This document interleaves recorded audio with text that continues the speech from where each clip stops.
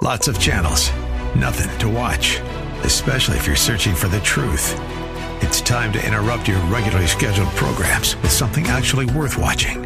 Salem News Channel. Straightforward, unfiltered, with in-depth insight and analysis from the greatest collection of conservative minds like Hugh Hewitt, Mike Gallagher, Sebastian Gorka, and more. Find truth. Watch 24/7 on snc.tv and on Local Now, Channel 525.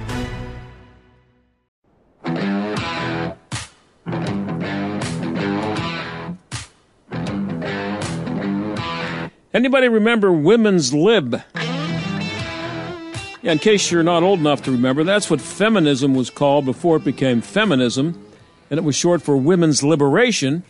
Women wanted to be treated the same as men. That began with Betty Friedan, Gloria Steinem in the late 60s, and now a woman is just as likely as a man to win this award. And now, it's time for The Jerk of the Week, starring John Steigerwald. Yep, here we are in 2023, and women may have gotten what they wished for. This young woman has made history. She's the first anonymous winner, until further notice anyway, of this award. We'll just call her 9 to 5 girl. Listen. I know I'm probably just being so dramatic and annoying, but this is my first job, like my first 9 to 5 job after college, and I'm in person, and I'm commuting in the city, and it takes me forever to get there. There's no way I'm going to be able to afford living in the city right now, so that's off the table. Like, fucking duh! If I was able to walk to work, and it'd be fine, but I'm not. So it literally takes me, like, I leave here, like, I get on the train at 7:30, and I don't get home till, like, 6:15 earliest, and then, like, I don't have time to do anything. I want to shower, eat my dinner, and go to sleep. I don't have time or energy to cook my dinner either. Like, I don't have energy to work out. Like, that's out the window. Like, I'm so upset.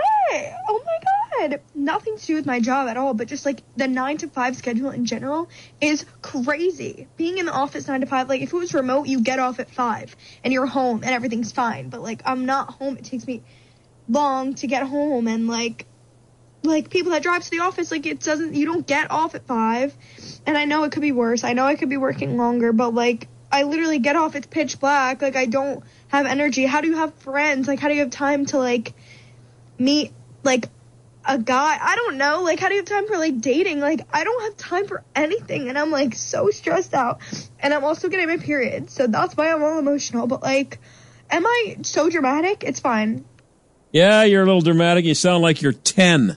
Sounds a lot like the life men have been leading for the last 120 years or so. Of course, Gloria Steinem probably never imagined that 50 years later, women would have the ability to whine about it to millions of people. But we know this, 9 to 5 girl can now brag about being the AM 1250 The Answer Jerk of the Week.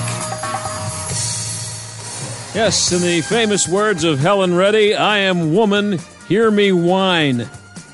Oh my, that's about as nauseating as it gets. Anyway, when we come back, if 9 to 5 girl has you a little worried about the future, wait until you hear about the military trying to find recruits who aren't fat. And in our second half hour, how the Supreme Court did the Democrats a favor by allowing the government to go back to censoring content it doesn't like. Stick around.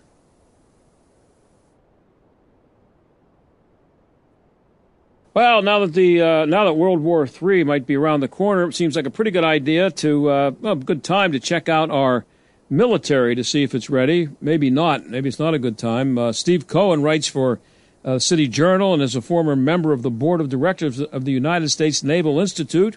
He joins us now. Steve, thanks for coming on the show. Well, thanks for having me. So, it's good to have you on. The headline of your piece is "The Few, the Fat, the Fatigued." That does not sound good. It's less than good, and it is a real concern. Yeah, I wish I was responsible for the headline, but I give all credit to the guys at the City Journal. You know, I wrote the article, right? And they make it better all the time. Yeah, they do the headlines. But a recurring concern of mine is how few people in America even consider serving their country through the military. and such an extraordinarily small percentage of eligible 17 to 24-year-olds can actually make the grade. That's the next concern. Turn, capabilities, that's one bucket. Willingness and ability to use the military appropriately, a second bucket. Mm-hmm. But if the future pipeline of people able and willing to serve is shrinking and shrinking, that's a real long-term problem. And that's what I was writing about. Yeah, and who is joining the military these days? And are there enough joining to maintain an all-voluntary military? Well, the short answer is no, we don't have enough joining. Each of the military services, except the Marine Corps, have missed their recruiting goals for the last 2 years. Let me put it in perspective. In total, the Army, Navy, Air Force, Marines, Coast Guard need about 170,000 young people every year to join. Because obviously there's attrition. Some just get old, leave the service. Some people get injured, leave the service. Some people say it's not for me. So you have to refresh that pipeline every year with about 170,000 young people. There are in any given year about 4 million 18-year-olds and 4 million 19-year-olds, 20-year-olds, etc. But most people, when they consider joining the military, are in that 18-year-old cohort. So you would think that, okay, if I only need 170,000 qualified young people to join this year out of 4 million, that's not too hard a lift. It turns out it's a very hard lift. And the services are struggling. The Army, this past year, missed its recruiting target by 25%. 15,000 slots that they didn't fill. The Navy was almost as bad, with a shortfall of 19%, about 7,500 people that they needed that they couldn't fill those slots.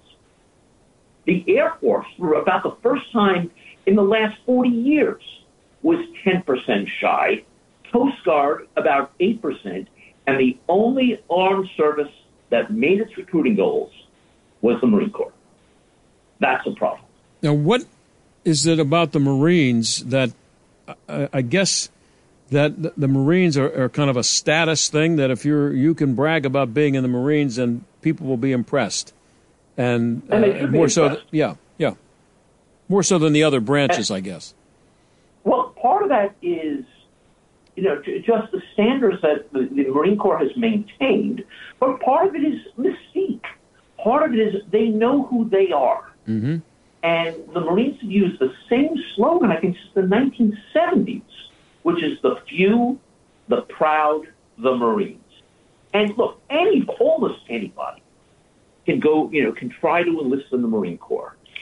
But the standards for getting through boot camp are significant and they're tough. And when someone gets that eagle, globe, and anchor, that pin that signifies the Marines, it is special. And they do feel special, and they realize they are part of something bigger than themselves. And it's true of all the military services. But the Marine Corps is really true to its heritage and to its mission and to its identity. Mm-hmm. And that's not as true of the other military services. And I don't think a Marine allows you to refer to him or her as a former Marine either. You're always a Marine, right? Once a Marine, always a Marine. Yeah, and I don't think that's the case with the other branches. Although I guess you could make the same claim, but the Marine will not allow you to refer to him as a former Marine. Exactly true. So, how many who might want to join in this group of 17 or 18 to 24-year-olds would want to join or are trying to join and just don't qualify? Well, it's shocking how many do not qualify. Use a round number, about 80% of that cohort of 18-year-olds, but it's expanded over all the 17 to 24-year-olds, about almost 80% don't qualify. And most of them don't qualify for a combination of reasons. The most shocking of which is that they're overweight and close to obese.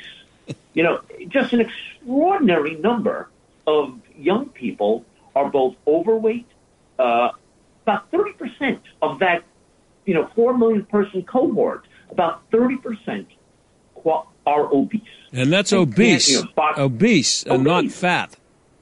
Yeah, beyond disqualifyingly fat. Now, when you throw in the physical fitness requirements, so they may be overweight, but they get close. Now, can they pass the physical tests? And the physical tests are tough.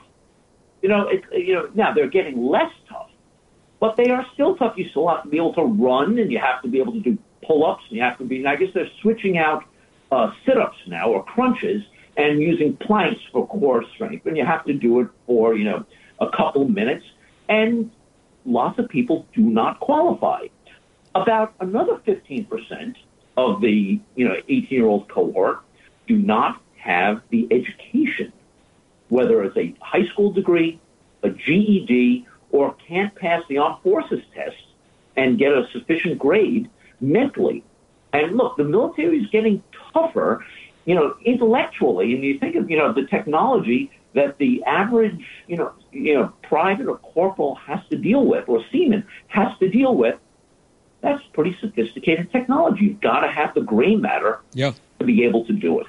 Mm-hmm. So you lose 30% to obesity, another 15% to mental inabilities.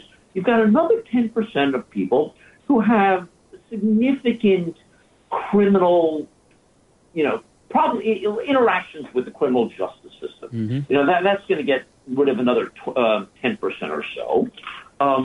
You have some who are parents who may not qualify, young parents who are taking care of a sibling or a child.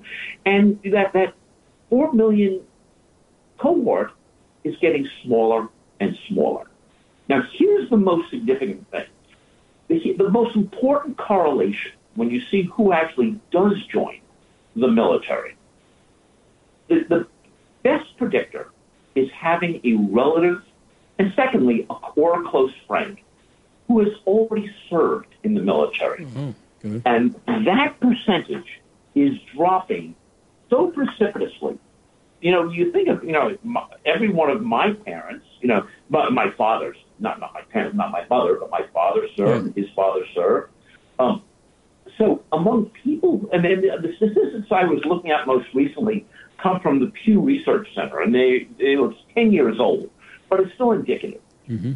Of people who 10 years ago were 65 years of age, 76% of them had a relative, had a family tie, someone who had served in the military. 75%, and it was almost identical for people 50 to 64, 10 years ago. 75% or so had relatives who had served in the military. That same year this poll was taken, among 18 to 29-year-olds, it was only 33%. The number of people who have served and the reference group, someone you can turn to and say, what was it like? Was it meaningful? What could I do? Has disappeared. There are fewer people whose relatives have served. So that's one of the major impediments to getting young people to even consider service. Yeah, that's the real significant one. Yeah, I'm the son of a World War II veteran, so I think those numbers. Everybody served in World War II, just about, and in some capacity, every man was. Most men had to be. They were drafted or they enlisted in World War II. So I guess all the guys I ran around with, most of their fathers had served. So I can see where that number would drop. But you were talking about the fitness requirements. I was just on the phone with a friend of mine who's 72 years old, lives out in California, and I was telling him about having you on the show today, and I asked him about push-ups, and I knew he was a guy who does push-ups. He's 72. I said, "How are you doing push-ups?" He said, "Yeah, I stopped doing them for a while. I'm back doing them again." He said, "I'm doing 7 sets of 15." Okay. Wow. So now tell me what the requirement is for the Navy.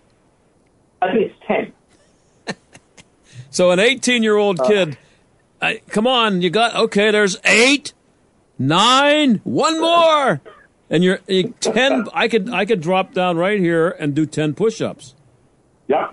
Without any Even doubt, I could do it. Yeah. And so there are people that like distressing. this is all they require is 10 push-ups. Yeah. That's stunning. I think with the Air Force, it's done away with the run, and now it can be a fast walk. I mean, the Navy still requires swimming, to stay in the service, to pass the fitness test.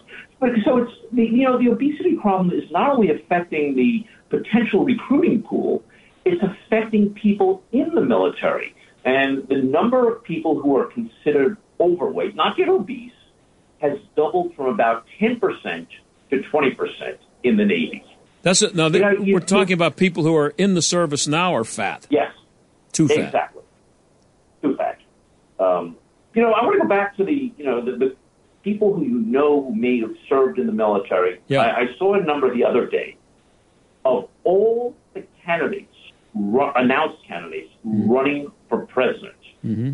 Exactly one served in the military. Who's That's that? pretty shocking. DeSantis. Oh, okay. Yeah, that's right. Ron DeSantis. Yeah. Everybody, no one else.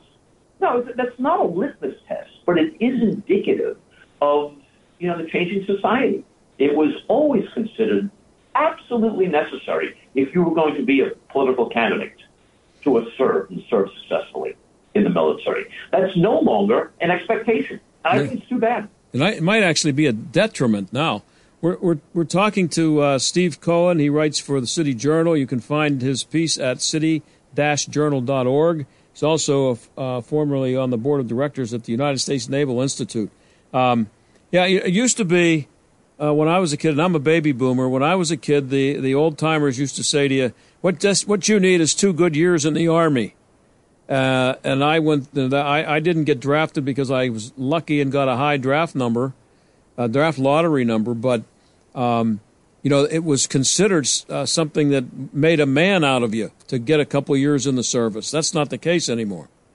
Well, man or woman, but it's right. an incredible experience. Look, I'm here in New York City. My kids, upper middle class, went to private school, go to college, and my younger son enlisted in the Marine Corps. Mm-hmm. And the experience, the exposure to people unlike oneself is unbelievably important, unbelievably valuable. I did some research recently, and I've written about this in City Journal before, and I've got a piece pending there right now. And I asked people, how do you feel about mandatory national service? Not necessarily military service, but serving your country for a year or 18 months, below than minimum wage. And what surprises me is that an overwhelming supermajority of young people are in favor of it. Wow. Those who want to serve in the military, it would be voluntary. But you would serve whether it's in a CCC type of thing, or working in an old age home, or working in a preschool, or working in a healthcare environment, or cleaning up the environment. I think people want to be part of something bigger than themselves, whether it's the military or a sense of, contributing. I am an optimist. And I think if we made that opportunity available, or made that demand, or that requirement of people would rise to the occasion. Nobody has brought that up as part of the political debate in a very, very long time. Well, I'm out of time, Steve. I only have about 30 seconds here, but I am confident that they're going to have their pronouns straight. I'm pretty confident that nobody's going to be misgendered in the military anytime soon. I don't think so. As long as you call the boss sergeant, or staff sergeant, you're safe. Yeah, good. Hey, Steve, I appreciate you coming on. Great piece and disturbing stuff. Thank you. Thanks for having me. Okay, that's Steve Cohen. You can find him at city-journal.org. I'll be right back.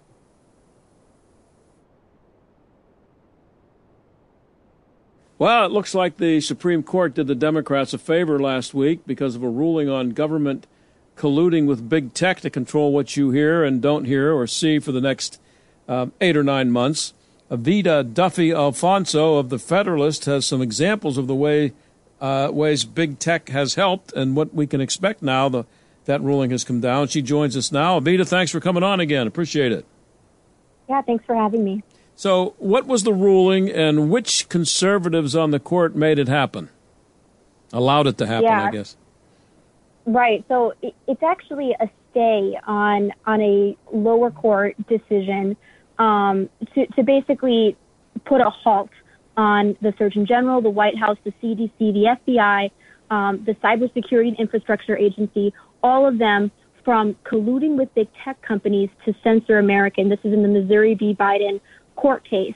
The Supreme Court put a stay on an injunction saying they could no longer collude with big tech companies.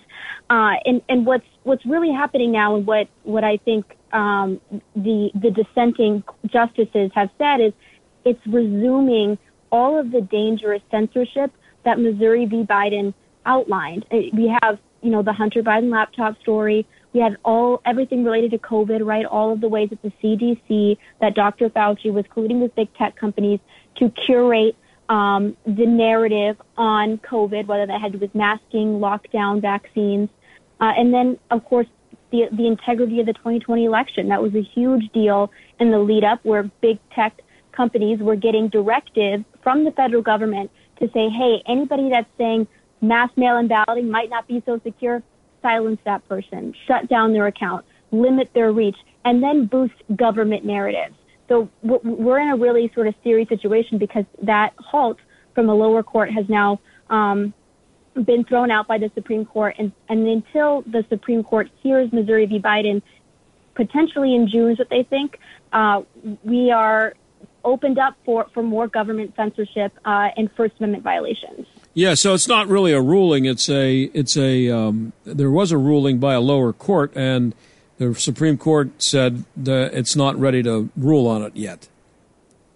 Right. Correct. So the Supreme Court's not ready to rule on it, but until they do rule on it, I guess we're open to more censorship, which is a really scary thing when you think about the upcoming election and what's at stake with the Biden administration already waging lawfare on Donald Trump's reelection campaign. But Gorsuch, Alito, and Thomas voted to go with it and not put a stay on it, right?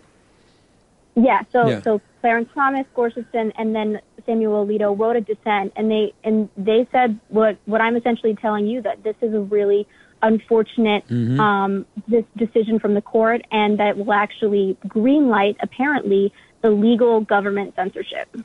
Yeah, it's interesting. Who would be in favor if it's been pretty well established that there was government censorship? And we'll talk to you. I'll get you to talk about some of the examples here in a minute. But it's pretty obvious to most people that the government was doing it, including a federal judge who ruled that they couldn't do it anymore. Who would be in favor of that? What is a case that someone would make for being in favor of that being allowed to continue? Well, it's really interesting, right? One of the arguments is that it would prohibit President Biden from, disseminating crucial information to the American people. So somehow it would hinder the President of the United States from saying what he needs to say. But that's a really silly argument, because specifically in the original injunction that the court put a stay on, they excluded President Biden from all of it. So he's free to say and do whatever he wants. This is it's really targeted specifically at certain federal agencies who have been proven to be silencing speech and hindering Americans' First Amendment rights. This is very easy. The injunction was very clear that it only had to do with First Amendment violations and certain federal agencies. All of the arguments against the injunction are really, in my opinion, not very genuine. And it's really coming from people who like the government to be censoring Americans for certain speech because they have something to gain from it. What is the FITF? Yeah, so this is a part of the FBI, and it essentially it's called the Foreign Influence Task Force. Essentially, it met weekly in the lead up to the 2020 election with big tech companies to warn them that there would potentially be a dump operation ahead of the election. And what ended up happening was a lot of these tech companies saw the Hunter Biden laptop story then as Russian disinformation because they were warned so many times by the FITF that there would be a hack of information or a way of colluding with the upcoming election. But even when the company, specifically Facebook, asked the FBI if if the Hunter Biden laptop story was Russian disinformation, the FBI didn't respond. So they wouldn't tell them, the tech companies, that they actually knew the story was real and had been confirmed since 2019. It was purely to interfere with the election in favor of Joe Biden, and really, polls show probably changed the results of the election. Yeah. And so the Hunter Biden laptop story is always going to be the prime example of how it's done and the effect of it, right?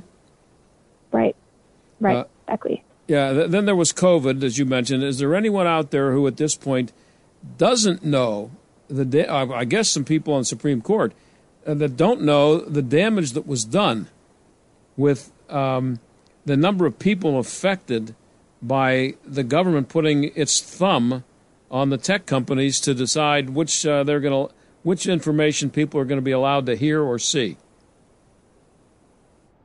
Right. And I think the COVID example is very, very interesting because it was pretty essential to Joe Biden's reelection campaign to demonstrate that COVID was a super, super serious threat and that Donald Trump hadn't done enough to address it, right? And so the government narrative on vaccines, on masking, on lockdowns, which were heavily supported by Democrats, it was essential that these things be viewed as necessary, that the vaccines be viewed as always effective, because ultimately it was a Democrat narrative that helped Joe Biden and really the federal government at large. So it was a real meddling in American speech, but I think also arguably had an impact on the 2020 election as well. Yeah, some of this stuff, obviously, it was going on in 2020, and it was a 2020 election, but Donald Trump was still president. So who were these people who were supposed to they were working against Donald Trump? We know now that a lot of people were doing that, but where were these people coming from that were involved with going to these meetings and delivering these messages? It's so interesting because you think that you elect a Republican president and then suddenly things are going to really dramatically change. But the reality is there are swamp creatures who exist in Washington and always will, and they've embedded themselves into these federal agencies that never get smaller, that always get bigger, and they're able to operate really without any oversight. I mean, even if Congress catches an agency doing something illegal, it's impossible to get information from them, to bring people in to testify. There is a group of people in Washington who continue to operate in the shadows without any kind of oversight, and ultimately are interfering in our elections and violating some of our most basic freedoms in America. One of the worst ones I don't think people know a ton about is CISA, the Cybersecurity Infrastructure Agency. It is a subsidiary of the DHS. And CISA actually says that part of their role, what they think is part of their role, this is the current director of CISA said this, that part of their role is to protect Americans' cognitive infrastructure. That's the phrasing she used. That cognitive infrastructure, meaning our brains. Right. They think that it's their job to control our minds in order to protect us. This is extremely Orwellian. It's 100% against the Constitution, and they're doing it without the consent of the people. And it's why you still see people walking around outside in the, in the park wearing a mask. They're still out there. They've been convinced forever, and it's to me every time I see somebody like that, it's just another. It's more proof that it worked. That there are still remnants of it out there. Yeah, and what I think is interesting is who the deep state decides that they're willing to work with. Obviously, with Trump, they were operating in the shadows. They were working against him. They were, arguably they tried to stage a coup against him with Russia collusion.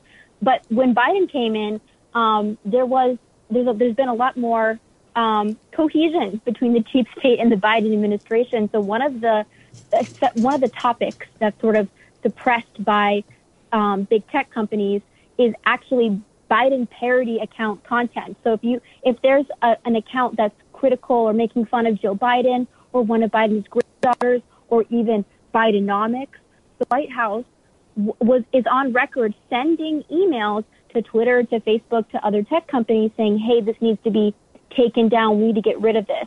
It is like a real authoritarian regime where the narrative needs to be controlled at all times, even going so far as to censor parody content. No longer is that even allowed if it's making fun of the Bidens. So it is really far-reaching, and I think it really demonstrates just how authoritarian the Biden administration is. We're talking to Evita Duffy-Alfonso. You can find her piece at thefederalist.com. I'm looking now through the piece because you're mentioning the parody thing, and I want to get this. This is from an official that wrote to Twitter about. This is the language. I think this is what's important. This is talking about making fun of the Bidens. The quote is, "Cannot stress the degree to which this needs to be resolved immediately. Please remove this account immediately." And as you write, the account was banned within 45 minutes. Who sent that? And boy, it sure worked, didn't it? Yeah, I mean, so these are senior White House officials who actually had, before Missouri v. Biden, had a streamlined process where they would. So generally, if you're a company, right, if you're an individual and you want to get something taken down from Twitter or Facebook, you have to go through a process, an appeals process. The White House had its own personalized portal where White House officials would get their content prioritized and sent directly to censors at big tech companies to then address that kind of content that the White House didn't like. This is not normal collusion. This was very intense and really illegal. I want to play something for you. I'm going to change subjects here, and I warned you I was going to play this for you. But you are someone who is relatively you're still young, and you're not out of college all that long. So I wanted to play this for you because I wanted to get someone from your generation to comment on it. This is the winner of this week's Jerk of the Week award, and I don't know her name, but we're calling her 9 to 5 Girl. And I'll just let you listen to parts of this, and then I want to get your comment on it, okay? I know I'm probably just being so dramatic and annoying, but this is my first job, like my first 9 to 5 job after college, and I'm in person, and I'm commuting in the city, and it takes me forever to get there. There's no way I'm going to be able to afford living in the city right now, so that's off the table. Like, duh! If I was able to walk to work, it'd be fine, but I'm not. So it literally takes me, like, I leave here, like, I get on the train at 7:30, and I don't get home till, like, 6:15 earliest, and then, like, I don't have time to do anything. I want to shower, eat my dinner, and go to sleep. I don't have time or energy to cook my dinner either. Like, I don't have energy to work out. Like, that's out the window. Like, I'm so upset. Okay, you heard enough of that? You want to give me how many, do you know people like this, Evita? Yeah, I do. I think probably she's most people. I had a different reaction than most people do, and I think probably than you do by the way that you framed this video, because I actually feel really sorry for her, and I think a lot of women and men are in this position because the issue isn't necessarily the work. I think the problem is modernity. I think the problem is that we, Gen Z, the generation that I'm in, that this young girl is in, mm-hmm. we are the most mentally ill generation to date, the most irreligious generation to date, and those two things are not unconnected, right? I mean, we are a generation that does not have the same familial ties that we used to. We're sucked into phones on average 8 to 9 hours a day. That's a huge portion of your waking hours. We're starved of human connection. And so the grind of corporate life, in addition to not having real purpose in your life, makes people depressed. It 100% does. And I think, yeah, she might come off as lazy to a lot of older generations, But I think the issues that Gen Z is facing are different than in the past. I think this is really a unique generation just because of the rise of technology, because of the loss of faith, and the destruction of the family. These things make people depressed. And on top of a soulless corporate job, I don't know what people expect from her. Yeah, that's a great answer, and I'm glad I got your perspective on it. But what she described there is my dad 60 years ago, going off to work every day 9 to 5. That was the world, and I guess we're producing people who can't cope with it for one reason or another. That's the world. I mean, I took a job in TV doing sports because I didn't want to work 9 to 5. So I understand that, but I got to take a break. But I really appreciate your perspective on that. It was very good, and I get it. So thanks for coming on, okay? Of course. Thank you, Vito. Have you on again, all right? All right. Okay, thanks. That's Avita Duffy Alfonso. I'm out of time. I'll be right back. Well, today's the anniversary of something I wasn't made aware of until about an hour and a half ago. So if I had been made aware of it or had remembered it, I might have done the whole show on this. And so I guess what I'm saying to you is if you do anything else tonight, go on YouTube and search Ronald Reagan, A Time for Choosing, and listen to his speech. It's done in 1964, and it was a campaign speech basically for Barry Goldwater, but it was a half hour, and it was on national TV. And I wouldn't feel the least bit guilty about running it and as almost the entire show. But I'm gonna read a couple of lines here from it, and you'll know what I'm saying. It's time we asked ourselves if we still know the freedoms intended for us by the Founding Fathers. James Madison said, quote, "We base all our experiments on the capacity of mankind for self-government. This idea that government was beholden to the people, that it had no other source of power, is still the newest, most unique idea in the long history of man's relation to man. This is the issue of this election, whether we believe in our capacity for self-government or whether we abandon the American Revolution and confess that a little intellectual elite in a far distant capital can plan our lives for us better than we can plan them ourselves. You and I are told we must choose between a left or right, but I suggest there is no such thing as a left or right. There is only an up or down. Up to man's age-old dream, the maximum of individual freedom consistent with order, or down to the ant heap of totalitarianism. Regardless of their sincerity, their humanitarian motives, those who would sacrifice freedom for security have embarked on this downward path." That's Ronald Reagan. Pretty smart.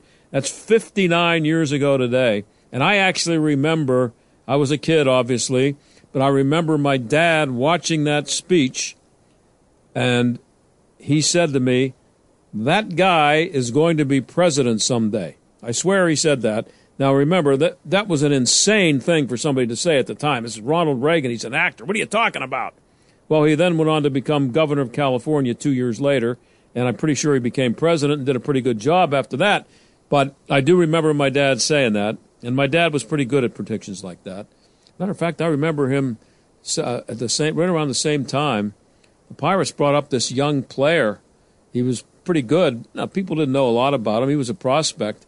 And within about a week of the guy playing for the Pirates, my dad said, "That guy's going to be a superstar." His name was Willie Stargell. He turned out to be a pretty good player. So my dad was pretty good at that. And he also, about a few years after that, the Steelers were getting ready to draft in 1972. The Penn State had two really good running backs. And everybody was saying that the Steelers, all the experts were predicting that the Steelers would and should take Lydell Mitchell. My dad said to me, "You know, that Lydell Mitchell's pretty good, but I think the other guy's better." That was Franco Harris. But listen to that speech tonight, and I'll talk to you on Monday.